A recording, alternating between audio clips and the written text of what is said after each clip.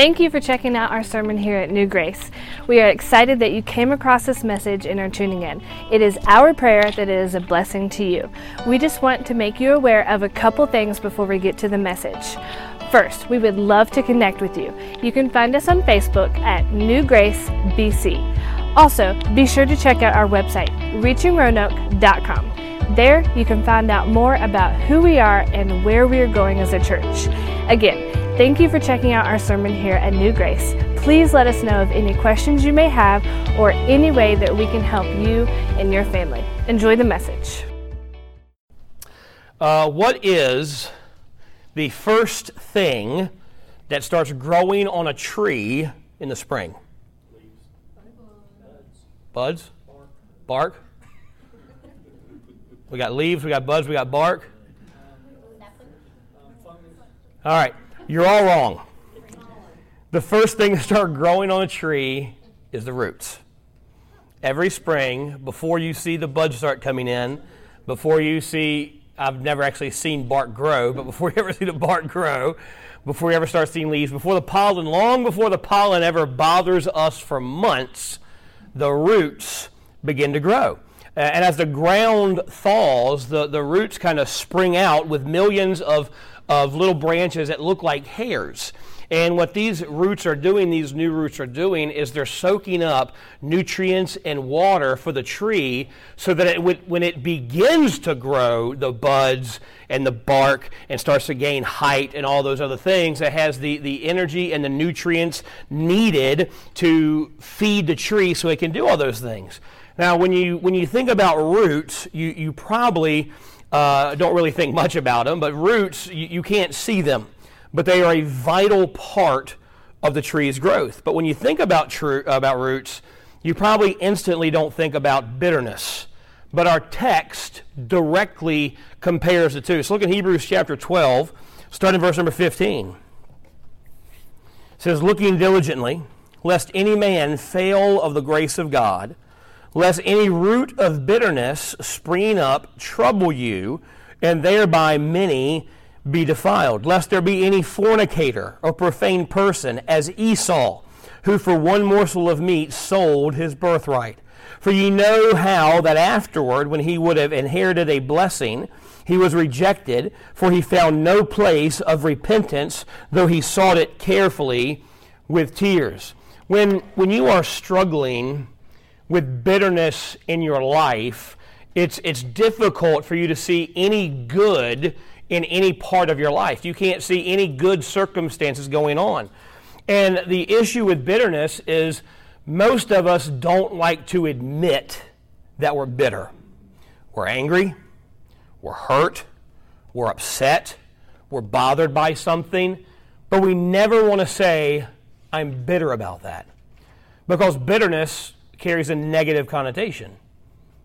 I'm hurt makes you the victim, which is sometimes we are victimized. I'm angry, well, maybe you have a good reason to be angry. But bitterness is a negative word. Now, the story of Naomi shows us that God can take tragic events in our lives and paint a beautiful picture of redemption. So as we continue through our series, When You Can't Just Get Over It, we're going to see how we can banish the bitterness in our lives. So the first thing we're going to look at is number one there.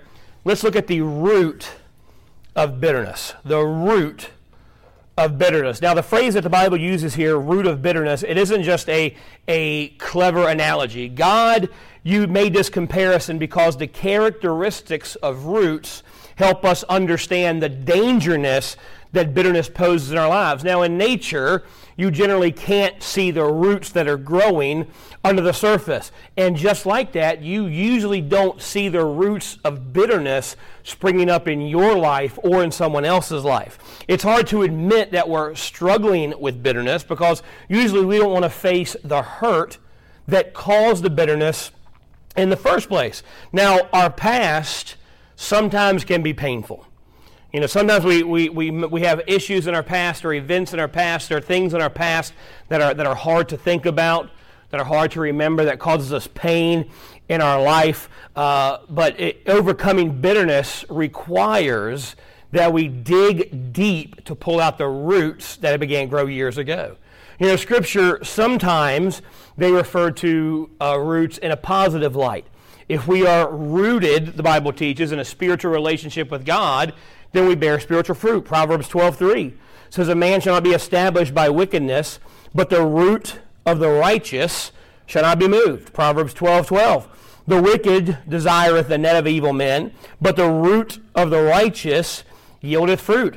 Isaiah 37:31, "And the remnant that is escaped of the house of Judah shall again take root downward and bear fruit upward." Of course, one of the most famous ones, Psalm 1:3, "And he shall be like a tree planted by the rivers of water that bringeth forth in his fruit in his season. His leaf also shall not wither, and whatsoever he doeth shall prosper." So oftentimes the Bible refers to roots in a good way.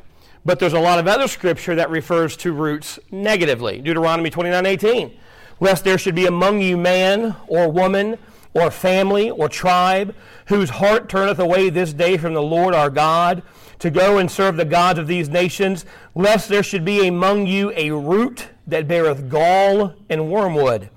And Matthew 3:10, "And now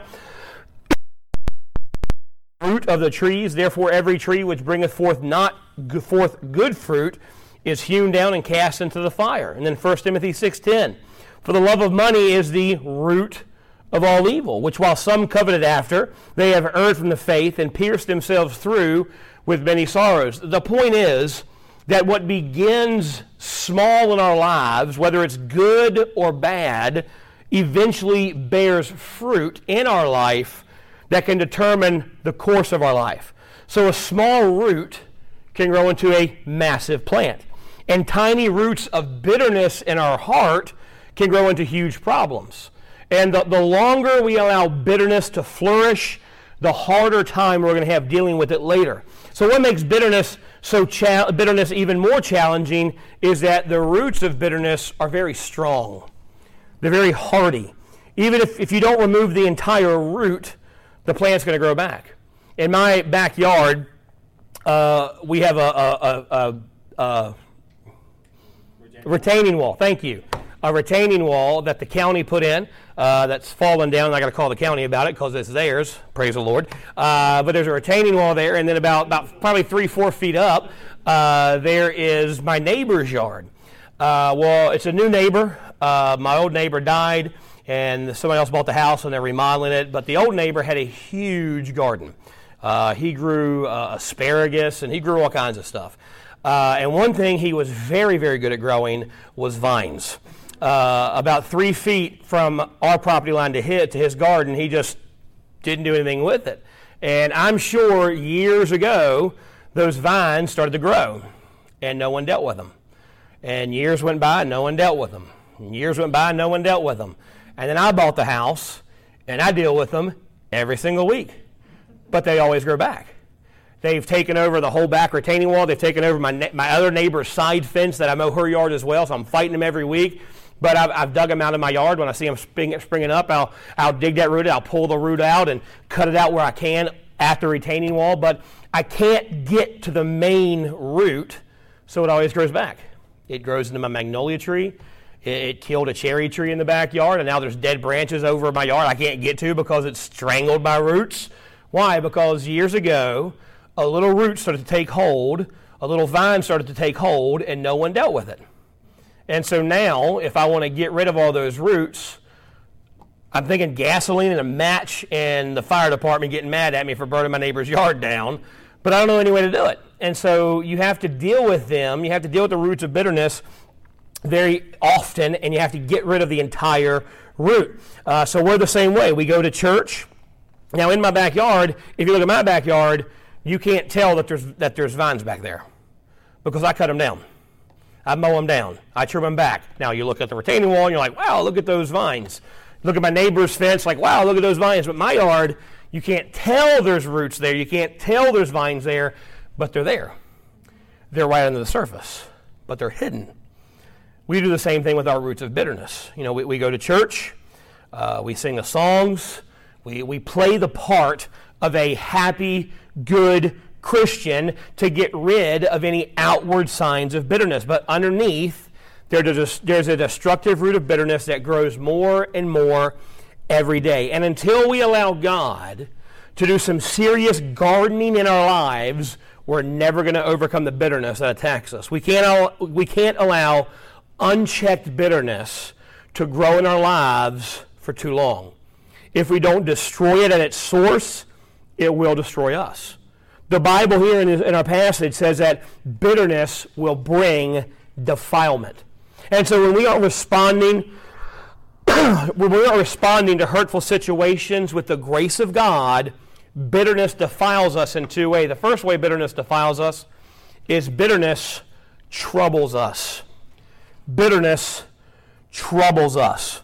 Looking at verse 15, looking diligently lest any man fail of the grace of God, lest any root of bitterness springing up trouble you. See, bitterness, it bothers us, it hurts us, it troubles us. It doesn't hurt the person that wronged us. It doesn't hurt the person that hurt us. It hurts us. You know, harboring bitterness is like hitting yourself in the face to get even at someone for hitting you. It doesn't hurt them. They don't care. It only hurts you. You cannot change the person that caused your bitterness. You can only control your choices. You can choose your response. An unforgiving response to hurt and pain will kill your joy and hurt those that you love. But a response of forgiveness will heal your wounds and allow you to see God work in your behalf. But what about someone who hurts us today? How do we avoid getting bitter in the first place? Biblically, you have two responses that you can take when someone hurts you.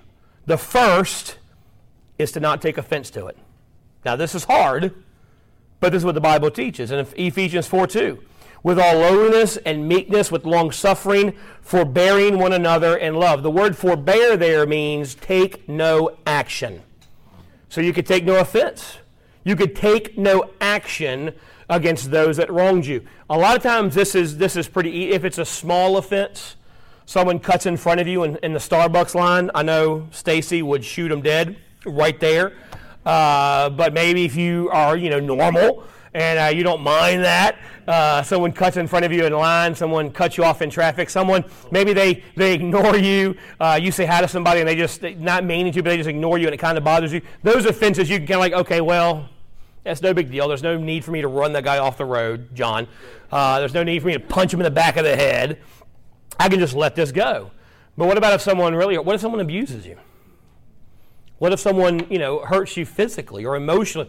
Those are harder. And look, I'll be honest with you, someone's abusing you physically they should not be no offense taken to them.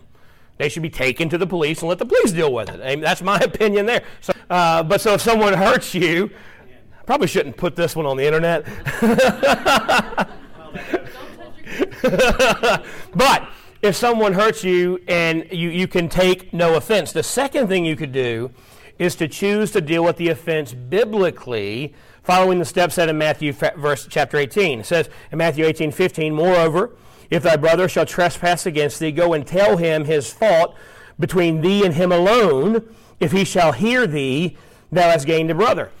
Oftentimes, especially in Christian circles, if someone offends you, they usually don't mean to. And so you get hurt by someone, and your response is to bash them to everyone else. You're just compounding the problem.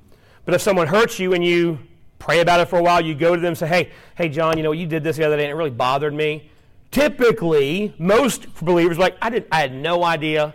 I didn't mean to hurt you. That was not my intention. Usually it's like, I didn't even think about it. I'm sorry. And so you go, you tell them an issue. You deal with it. Great. They hear it. They receive it. They apologize. The Bible says you've gained a brother.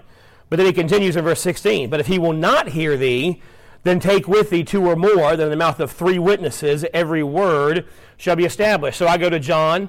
I say, John, you really bothered me. He said, good, I meant to bother you. You big jerk. What you going to do about it?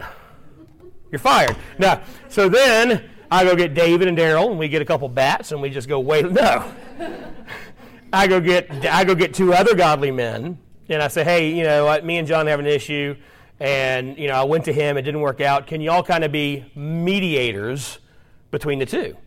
So that me and John can work it out, and John can't say, oh, he said this, and I can say, oh, John said this, I got two other witnesses saying, no, this is what happened, we worked it out, we helped do it. And so you can take no action, and sometimes it requires no action. But if it really bothers you and you have to do something, you go to the person that bothered you. If that doesn't work, you get two other Christian brothers or sisters to go with you and deal with it then. In either case, if you're forbearing it or you're addressing it, you don't hang on to the issue and nurture it in your heart.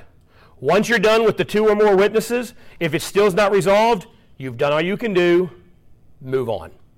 But you're not nurturing the issue. In fact, if you find yourself reviewing the situation constantly in your mind, that's a sign you haven't really dealt with it. If you had an issue come up years ago that you're constantly thinking about, I can't believe he did that, you haven't dealt with it biblically. You haven't dealt with it correctly, and bitterness is springing up in your heart.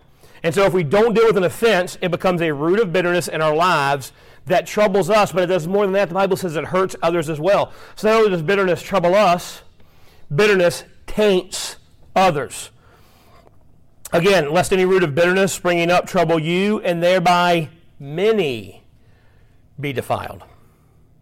You're troubled, but everyone around you is defiled by it. It taints others. It defiles innocent bystanders. Now, the next verse, in verse 16, it talks about Esau. Now, when you know the story of Esau, you read the story, you can see that Esau's mother allowed bitterness in her life to negatively affect her and her relationship with Esau and Esau's life. When God promised Rebekah that he would give Jacob, her youngest son, the blessing, she impatiently waited for God to keep his word. When God didn't fulfill his promise, when she thought he should, she became bitter and angry.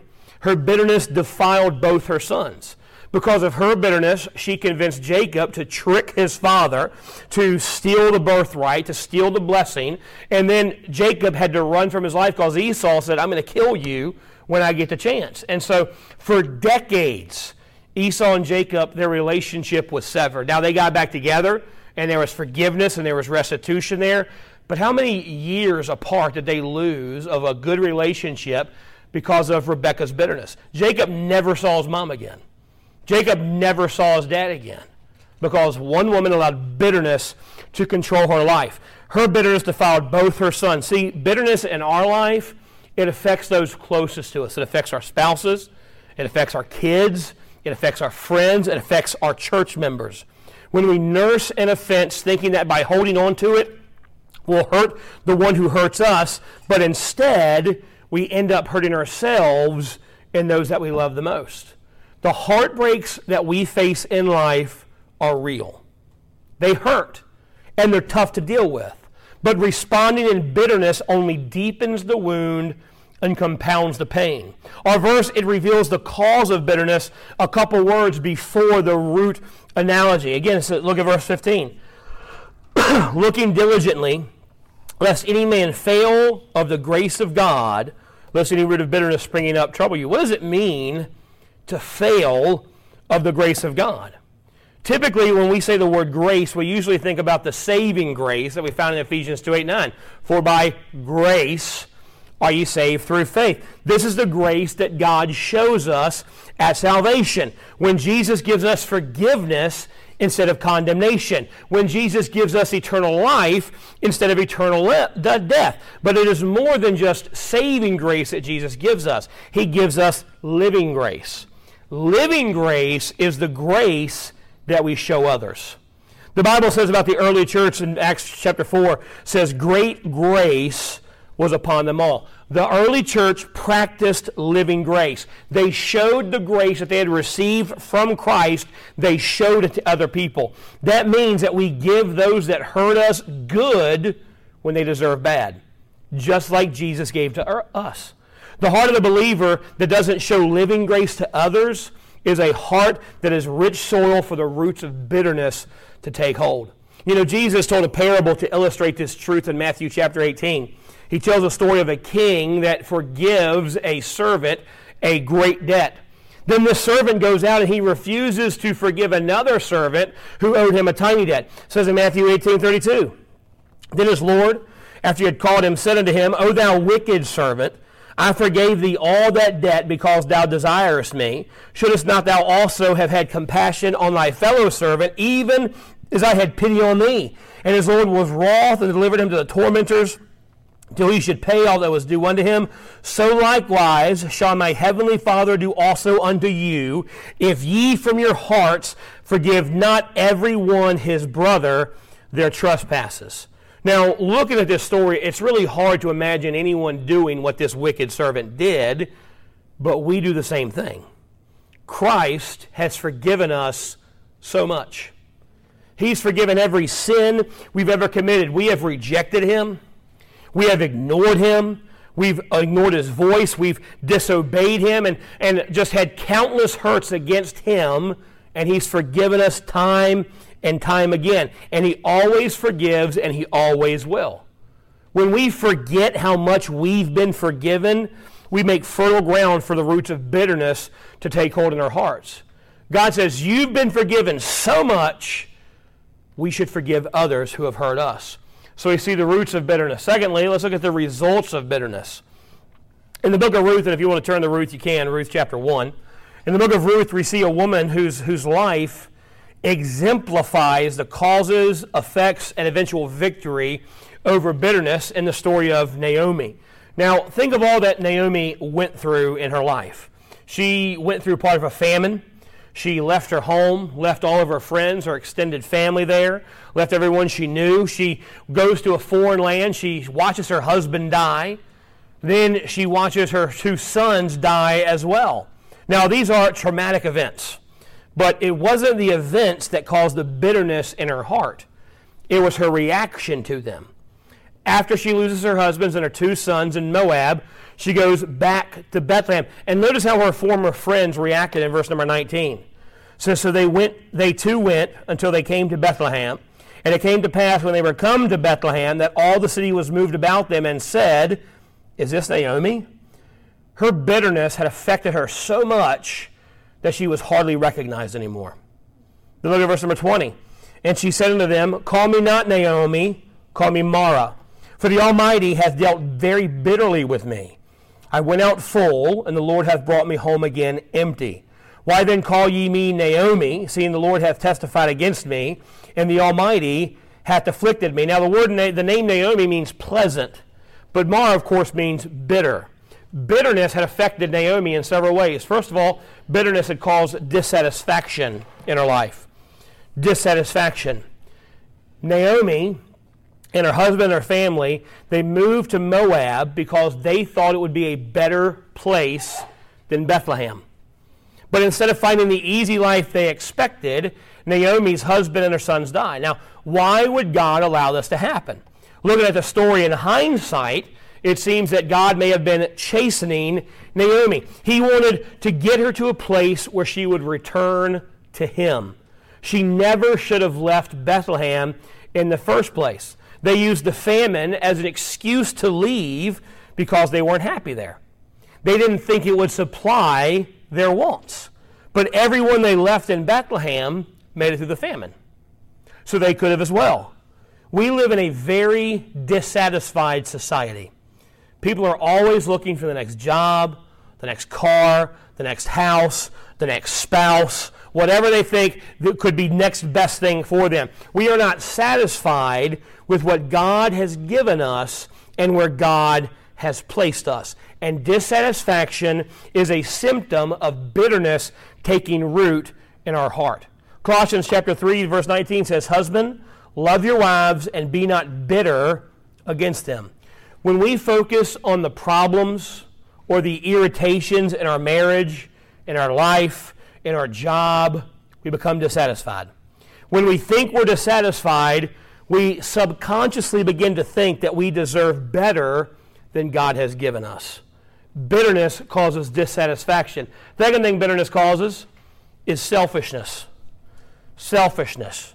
When Naomi returns home, her life is ruled by selfishness. And it's clear that she's a very selfish woman. When she says she's going home, she has no concern for her daughters-in-law. They both wanted to go with her, but she's making them leave their home, leave their family. leave everything they've known. And they wanted to turn Bethlehem with her, but she was so focused on her pain that she wanted to leave them. When she arrives home, instead of having a joyful reunion with her family and her friends, she turns them away. She wanted to be left alone with her bitterness. As believers, we can allow bitterness to isolate us and make us very selfish, because all we're focused on is our hurt, our need, our desires, what we want to make it better. So we have selfishness. Second thing of bitterness, third thing bitterness brings is accusations. Accusations. See, Naomi, she went a step further than just pushing others away. She accused God of injustice. She said, "The Almighty hath dealt very bitterly with me." She judged God for her pain instead of trusting God for the greater plan. Sometimes it's hard to see God working, especially in our pain. And we struggle to see the positive purpose in what happens to us. We have to remember that God is always good. Whatever happens in our life, whether it's good, whether it's hurtful, whether it's painful, God is always good. Our job isn't to understand what God is doing. Our job is simply trust and obey Him in faith. James 1:17 says, "Every good gift and every perfect gift is from above, and cometh down from the Father of lights, with whom is no variableness, neither shadow of turning." So when bad things happen, we can't accuse God of being unfair. We are to trust God that He's got a better plan. Fourth thing that happens is misperception. Misperception. Maybe you've had a call me Mara moment like Naomi did. The bitterness had spread so far in her life that she couldn't enjoy life at all. Bitterness may be ruling your life. Naomi couldn't accurately evaluate her situation because of it. Again, look at verse number 21. "I went out full, and the Lord hath brought me home again empty." Naomi left Bethlehem because of a famine, not because she was full. She didn't leave because she had so much. She left because she was afraid she wouldn't have enough. So she forgot why she even left in the first place. She left because she was struggling trusting God. And when we struggle with bitterness, it's hard to remember our past accurately. Now she also says, I left full, now I'm empty. Ruth is standing right next to her. This is a young woman, she lost her husband too. She had to leave her homeland too. She had to leave everybody she knew too. And she did it because she loved Naomi. She did it because she loved her mother-in-law. And here her mother-in-law is saying, "I got nothing." But she's got Ruth. So Naomi says, "I'm empty." Her bitterness had blinded her to the value she had in her daughter-in-law. Ruth left everything to go to a strange land to help and provide for Naomi, and Naomi didn't recognize what she had in Ruth. Bitter people find it hard to identify the blessings that God has given them. They're so consumed with their pain that they can't see any good in their life. Bitterness is tragic, and it brings devastating effects into our lives. But thankfully, Naomi's story has a happy ending. So finally, let's look at the remedy for bitterness. The remedy for bitterness. Now, Naomi's, her victory over bitterness, it wasn't instantaneous. And yours won't be either. See, a lot of the things we've been talking about, depression, anxiety, unsatisfaction, all these things, there's no quick fix. There's no read this verse, pray this prayer, boom, you're healed automatically. No. It takes sometimes years, sometimes just doing what's right, day in and day out, and day in and day out, even when you don't want to. And so her victory wasn't instantaneous. She dealt with it for a long time, but how did she gain victory over it? Well, number one, she had to repent. She had to repent. If we want to overcome bitterness like Naomi, we have to repent. Now, the word repent means to change our minds. We have to change our minds about our situation. Naomi did this when she decided to return to Bethlehem. She hadn't overcome her bitterness yet, but she took the first step. She realized she wasn't where she needed to be. She finally admitted that Bethlehem was where God wanted her to be, and it was better than Moab. The first step in resolving any problem is a mental step. In the parable of the prodigal son, He didn't return to his father until he had come to himself, until he realized that he needed to get back where God wanted him. So are you in a place where God doesn't want you to be, or are you where God wants you to be, but you're dissatisfied with it? Take the first step of defeating bitterness and decide that you are going to return where God wants you or love where God has put you. So we need to repent. Second thing we need to do is trust God. Trust God. Maybe what was done to you has nothing to do with your choices, but you can still take the next step by trusting God. We have to choose to believe by faith that God is in control, that God is sovereign, and nothing happens to us that doesn't come through the hands of a loving Heavenly Father that only has the best in mind for us. So He cares for us, and the Bible says that He can work all things out for our good. Now, this is a hard step to take if you're caught up in the grip of bitterness, because, again, bitterness distorts your memory and your perception. What Naomi went through, losing her husband, losing both her sons, it's one of the most difficult things that any woman can go through. It is only by letting God's grace work through us that we can begin to trust Him and forgive others. And when we choose to stop dwelling on what hurt us and we give up the right to retaliate, we can focus on God's grace in our life. Third thing we need to do, we need to forgive. Forgive. Ephesians 4:31. Let all bitterness and wrath and anger and clamor and evil speaking be put away from you with all malice, and be ye kind one to another, tender-hearted, forgiving one another, even as God, for Christ's sake, hath forgiven you. We are called to put bitterness out of our lives and to forgive. But he says we are to forgive like Christ forgave us. See, God's forgiveness is immediate. You don't got to earn it. You don't got to prove you're really sorry. You confess your sin to God and ask forgiveness, and God's forgiveness is immediate. God's forgiveness is permanent. See, the thing with God is you can go to God for forgiveness about a sin, and you can go about that same sin next week, and God's not going to say, oh, you asked for that last week, I'm not doing it this time. He never brings it up again. The Bible says he puts our sins in the sea of forgiveness. He chooses to remember them no more. See, I always hear a preacher say, oh, God, forget your sin. No, He doesn't. God can't forget your sin because He's God. But He chooses not to remember them. He chooses to forgive us permanently. His forgiveness is complete, and it doesn't seek retaliation. Even when we are tragically wronged, God can work it out for good. It is our response to our hurts that determine if we grow bitter or not. So what's the last thing we need to do? We need to refocus on Christ. The book of Ruth, it's a beautiful story of redemption. When Naomi and Ruth returned to Bethlehem, it was the barley harvest time. And as was the custom, Ruth, because they had no husband, they had no man to help them. I'm not trying to be sexist there. I'm not trying to be anti-feminist. That's the culture. They had no husband to provide for them. So there was a law that the poor, the widows, could go out into the fields during the harvest time, and they could glean what the reapers had left behind so they could eat.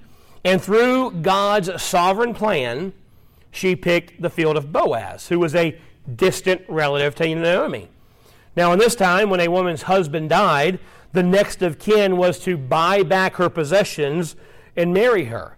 It is what's known as the kinsman redeemer. When Naomi realized that Boaz was interested in Naomi, interested in Ruth, she shifted her focus. Suddenly, her attention wasn't focused on her hurt and her pain. It was focused on Boaz, the kinsman redeemer, and not on everything that she had lost. She was the one that initiated the actions that led to Boaz and Ruth becoming married. This renewed focus changed Naomi. When Boaz and Ruth had a son, Obed, she became a nurse to her grandson. Look at the final words that we hear about Naomi in Scripture. And Naomi took the child and laid it in her bosom and became a nurse unto it. With God's help, she'd finally conquered her bitterness. When we are struggling with bitterness, it's difficult to see any good come out of our pain. The story of Naomi shows us that God can take the most painful situation and weave a stunning picture of redemption. If we allow the roots of bitterness to grow deeper, we'll continue to experience misery and spread pain throughout our life. It's through Christ that we experience the forgiveness of God. It is by His grace that we can offer that forgiveness to others. It's because of His love displayed on the cross that we can trust His heart toward us. So are we struggling with bitterness tonight? Look to Jesus, choose to give grace, choose to trust His word, and choose to offer forgiveness.